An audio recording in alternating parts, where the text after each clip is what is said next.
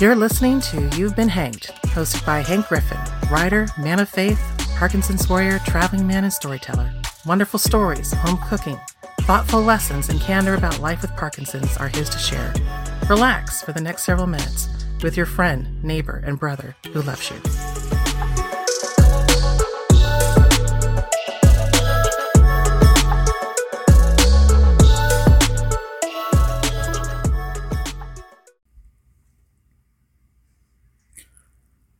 Darla was a young mother.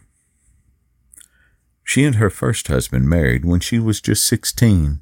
They did not have to get married. They chose to. In hindsight, it was not a wise choice.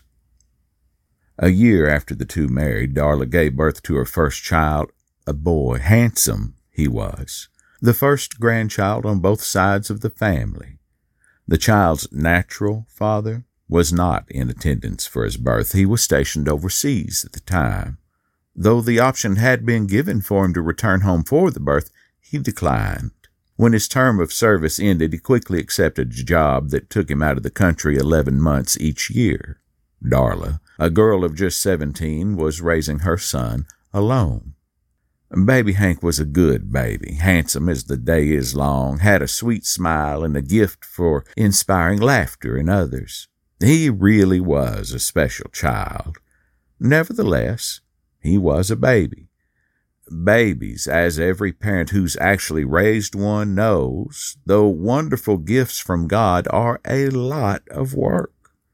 Surely baby Hank made such labors a delight on all who undertook them, but, well, a lot of work. Even the happiest laborer in the vineyard needs a day off once in a while. Young Darla loved her son. How could she not? Obviously, the boy hung the moon. Still, there were times. The girl, though a mother, was a girl still, little more than a child herself. She'd not heard her son cry in several minutes. I think he's finally asleep, she thought. Quietly, so quietly, she stepped into the kitchen. So much to do. All the doing never ended. Dirty diapers to wash, constant. Dishes to wash, unending. The house was always in a state. The yard never quit growing, calves to feed and water, the garden to tend, bills to pay, and all had to be done by her and her alone. Darla felt it, the bitter sting of loneliness. It was a burden for a young girl. This was not what she imagined when she wore that lovely bridal dress. She looked up at the photograph on the wall and thought, it really was a lovely dress. Yet here she was raising a baby, a delightful baby to be sure, but a baby that needed her constantly and endlessly. She was so tired. Hunger stirred young Darla. With the baby sleeping, she smiled, thinking of having a rare opportunity to eat a meal without a distraction, just a bowl of cereal. The jug of milk slipped from the girl's hand and burst onto the floor. Darla, fearing the clatter might wake her son, froze, held her breath, and listened. After a while, hearing nothing, she silently cleaned the mess. Now I have to go buy more milk. We can't do without milk, she thought. Money was tight. The idea of loading baby Hank, a truly wonderful baby, an absolute pleasure at all times, though a baby still, and though a joy and wonderfully handsome, cumbersome to tote around for a girl so young and slight. Darla, struggling with the thoughts of all that had to be done, and now an unexpected and unwelcome trip to town added to the list, looked in on Hank, who was sound asleep. He won't be up for a couple of hours. If I hurry, I can make it there and back before he needs me, she thought. Inspired by the idea of a quick trip to town while the baby slept, to be back long before he woke, the young wife and mother were soon out the door, in the car, and well down the first dirt road, then the gravel road, then the old top road, then the farm to market road, and finally something akin to what most people today would think of as a highway. 20 minutes to the grocery store, run in, grab the milk, run back out in just a few minutes, then 20 minutes back to the house. Well, I won't get a nap, but I won't need to take the baby into town after his nap either. Darla pressed the accelerator. put an 8-track tape into the player, turned up the music, and smiled as she took in what qualified as an almost perfect moment of freedom so rare in her life that she couldn't remember the last one like it. Just as she'd planned. Less than a half hour to the grocery store. It had taken a few minutes longer than she'd hoped inside, but not so much that it would be a problem. Back in the car, with a new gallon of milk to replace the one just spilt a while earlier, and she was off. Racing home, she thought of the loneliness in her life. A husband who she loved but never saw, and living alone except for darling little Hank. No neighbors, no friends nearby.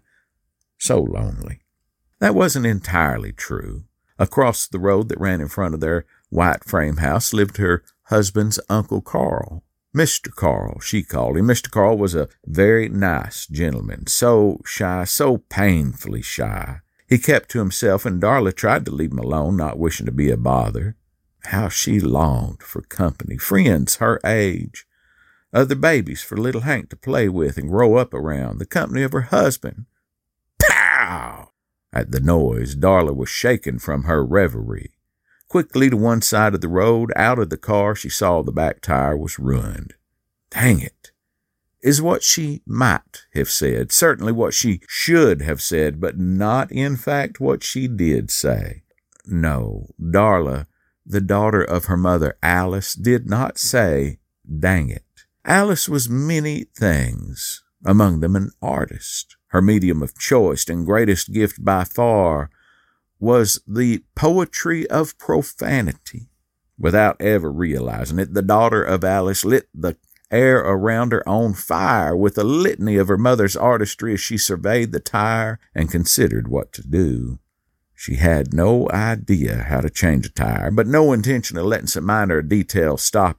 Darla, thinking of Hank, wonderful Hank, opened the trunk of the car, found a spare tire, and looked for the jack. She looked all around but couldn't find one. She looked here and there, high and low, inside and outside, front and back. There was no jack. Tears of frustration, accompanied by more of the artistry that came to her by both genetics, environment, and, at least on this occasion, by her own choice, made themselves known to the world.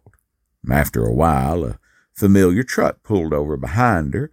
A family friend who had a jack helped the young mother change the flat. After a while, she was on the road again. At home, she crept into the house and was pleased beyond measure to find it silent. Still sleeping, she thought. Oh, thank you, Lord.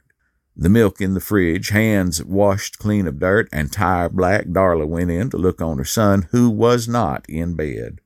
Frantic and fearing the worst, the young mother ran all through the house seeking the child. He was not anywhere to be found. Darla ran outside. She looked in the front yard, the backyard, the shed, even under the house, but could not find the boy, and overcome with fear, hot tears ran down her face. Wait. She heard something. What? Listening carefully, she heard, Darla. Across the road, it was Mr. Carl. Darla looked and saw the old man on the porch of his 120-year-old house, long, bare of paint, with its rusted tin roof and lovely yard. He was holding a baby. He was holding her baby. The girl ran across the way. Here he is, the old man said. What's he doing here? Why do you have him? Darla asked. Found him crying in the front yard, Carl said. The young mother broke into fresh tears. Come in the house and let's talk about this, Carl said. The two went in. Behind them, the screen door slammed shut and bounced 3 times. Whap, whap, whap. I'm so sorry, Mr. Carl. I spilled the milk and had to go to town, and the baby was sleeping. I thought I could get back in time, but my tire blew out and there wasn't a jack. I couldn't change it and had to wait for help. Finally, someone stopped and helped me, but by the time I got going again, it was too late. Where is my nephew? Carl asked. Overseas. When is he supposed to be back? In 8 months, the girl said. Not for 8 more months? When he was in the last time, it was for only a month, Carl exclaimed. Darla, overwhelmed and carrying a very heavy burden for so long and all alone, had had too much. She broke down and wept. At this, Carl was both speechless and powerless. The old man went to his dresser, opened an age-darkened drawer, pulled out an old, thin, threadbare, but clean handkerchief, and pressed it to the weeping girl. She wept for a long time. It was an ordeal for them both. Awful sobs broke from the girl, tears seemingly without end, wails of sorrow born of loneliness and having long carried burdens too heavy for a young woman to carry all alone, worked themselves from the girl's broken heart. Through it all, she was further humiliated by her inability to control her emotions in front of her husband's uncle. What would he say? What would he say to her and to others? The old man sat silent as the girl cried. Her reaction, the unreserved grief, primal, raw, and ongoing, were so far outside his experience that he had no idea where to begin. And so he sat knowing only, as old farmers have always known, that such storms, though terrible in their arrival and duration, would inevitably rain themselves out. And when it finally did, the sun would break through again. He sat through the tears, sobs, wails, moans, and cursings, all of it, as he knew it would. After a while, the storm passed. The girl settled down. She held the baby close, hugging him to her. Finally, she looked up at the old man and asked, "Why is he wearing a bath towel?" "Darla," Carl began, "maybe you ought to leave me a few of his diapers here. That way, when you need to take an unexpected trip into town, you can leave the little feller here with me once in a while." This was not what the young mother expected from the old man. She wasn't entirely sure what exactly she expected, but this extraordinary kindness was definitely not it. The pair spoke at length. The girl made clear she didn't wish to be a bother. The old man tried hard to offer family help. He was, after all, the boy's uncle. Well, he thought, great uncle, I suppose. There were more tears. Hers were obvious and copious. His were only moderately less so. "We are family," the old man said with kindness. "You don't have to do everything by yourself anymore." It was the beginning of a wonderful friendship. This has been part 2 of The Best Sandwich I Ever Ate, or Darla's Tale. There's always at least 2 parts of a story.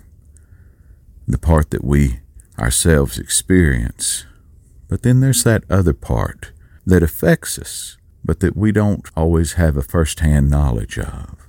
In part 1, little Hank seemed like he was bereft, seemed like he was abandoned. And perhaps it did seem like that to little Hank, who had no understanding of the world, being just a baby. But now you know the whole story. Well, whole enough to continue. In the coming weeks and months, we'll learn more together, and I'm looking forward to it. I hope you've enjoyed this episode of You've Been Hank, and if you did, I hope you'll subscribe, that you'll leave a comment and like the story. If you'd like to provide financial support to the podcast, it would be appreciated. I'm certainly not going to beg for it, but if you feel like the work is worthy of your support would be appreciated. Look forward to seeing you next time. Thanks so much for being here. Much love, Hank. You've been Hank. Thanks for listening to You've Been Hanked. If you enjoyed today's episode, do us a favor. Like, share, subscribe, and comment. It's easy and really makes a difference. Please help Hank help others by increasing the reach of You've Been Hanked.